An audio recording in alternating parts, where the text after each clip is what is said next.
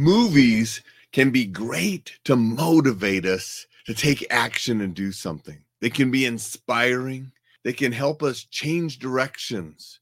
They can help us get more done. Not when you just veg out and just watch movies 24/7. No, I'm not talking about doing that in front of the television. I'm talking about watching inspirational, motivating films that pump you up to make you take action on things that you want to accomplish. That's what we're going to talk a little bit about on Coffee with Alain today. I have one of my Rocky mugs here because the Rocky movies definitely have motivated me and millions of other people throughout the years.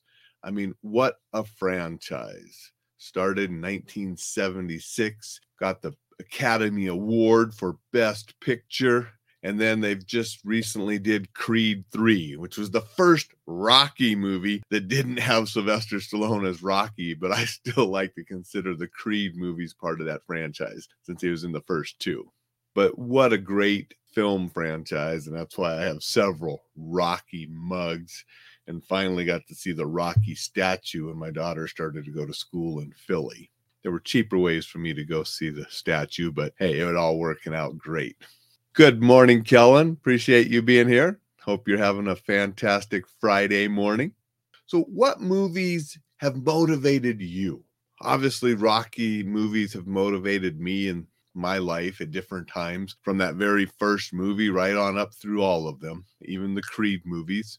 But sometimes I've been too influenced by movies. It was watching Sylvester Stallone again in First Blood that made me go down to the Army recruiter and say, I want to get into Special Forces.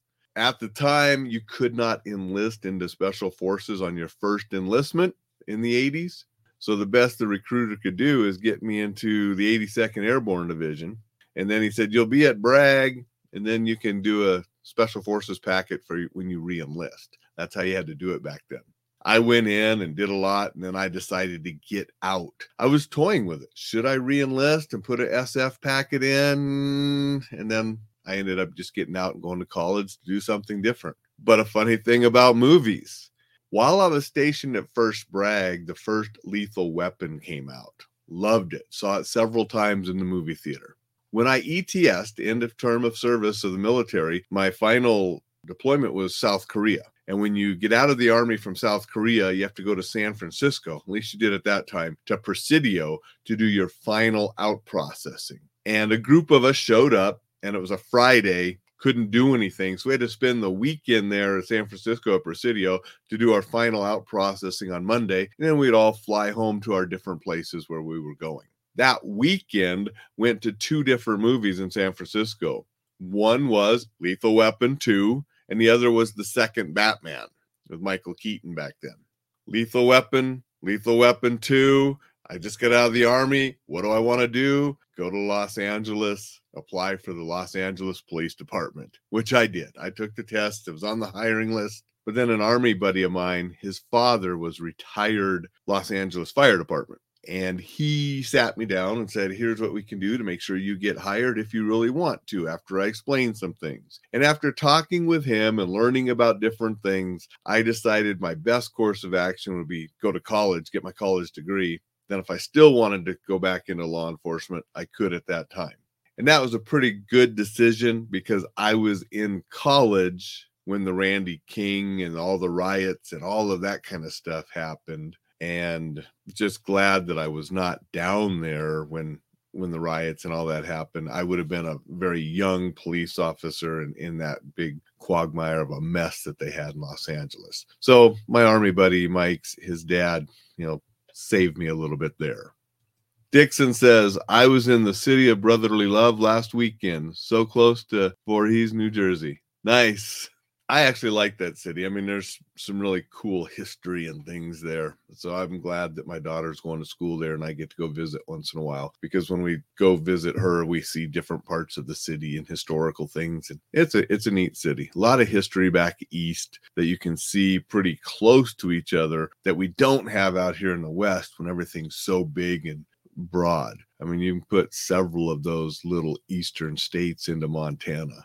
People sometimes think, wow, I mean, how far is the drive? It's like, I can get in the car and drive 500 miles and still be in Montana, when I'm heading out east. I mean, and I can drive 100 miles the other direction. So, I mean, you could, if you come in from one side and go out the other, it's over 600 miles of driving just to get across the state. You get out east and you go 600 miles, you've hit a whole bunch of states. A little bit kind of different back there. And sometimes it's cool to go visit those places. Back to movies. What are movies that have inspired you? And what movies do you watch over again to get inspiration? The Rockies are definitely on the list for me.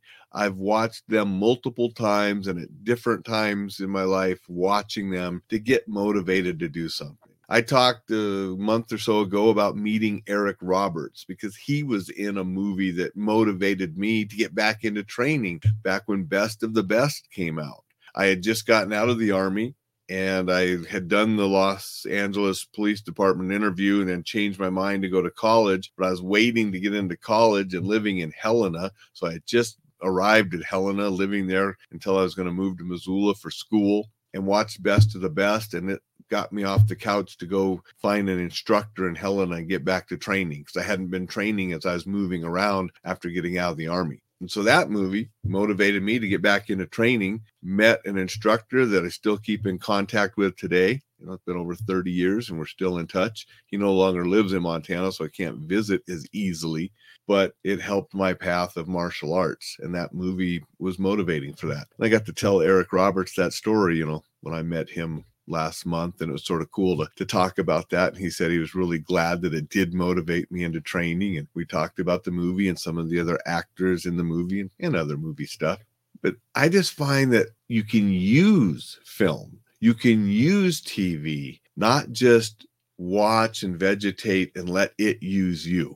Don't let movies and TV control you and keep you from doing the important things you want to do. But you can use them for education if you're watching educational shows, enjoyment. Sometimes we just need to get loose and enjoy and have a laugh or a cry or whatever kind of thing you want to enjoy for a film. And other times we can use them to pump ourselves up and motivate us to go do great things. So think about the movies or television that can do that for you and use them selectively to empower your life and get more out of your life. With that, I want to tell everybody, make it a fabulous, fantastic Friday. We'll see you tomorrow. We'll talk about a couple books. Until then, be sure to sign up for the newsletter if you haven't yet, because it'll go out this weekend. And I want to make sure that you get that information to help you stay safe, enjoy life, and be exceptional.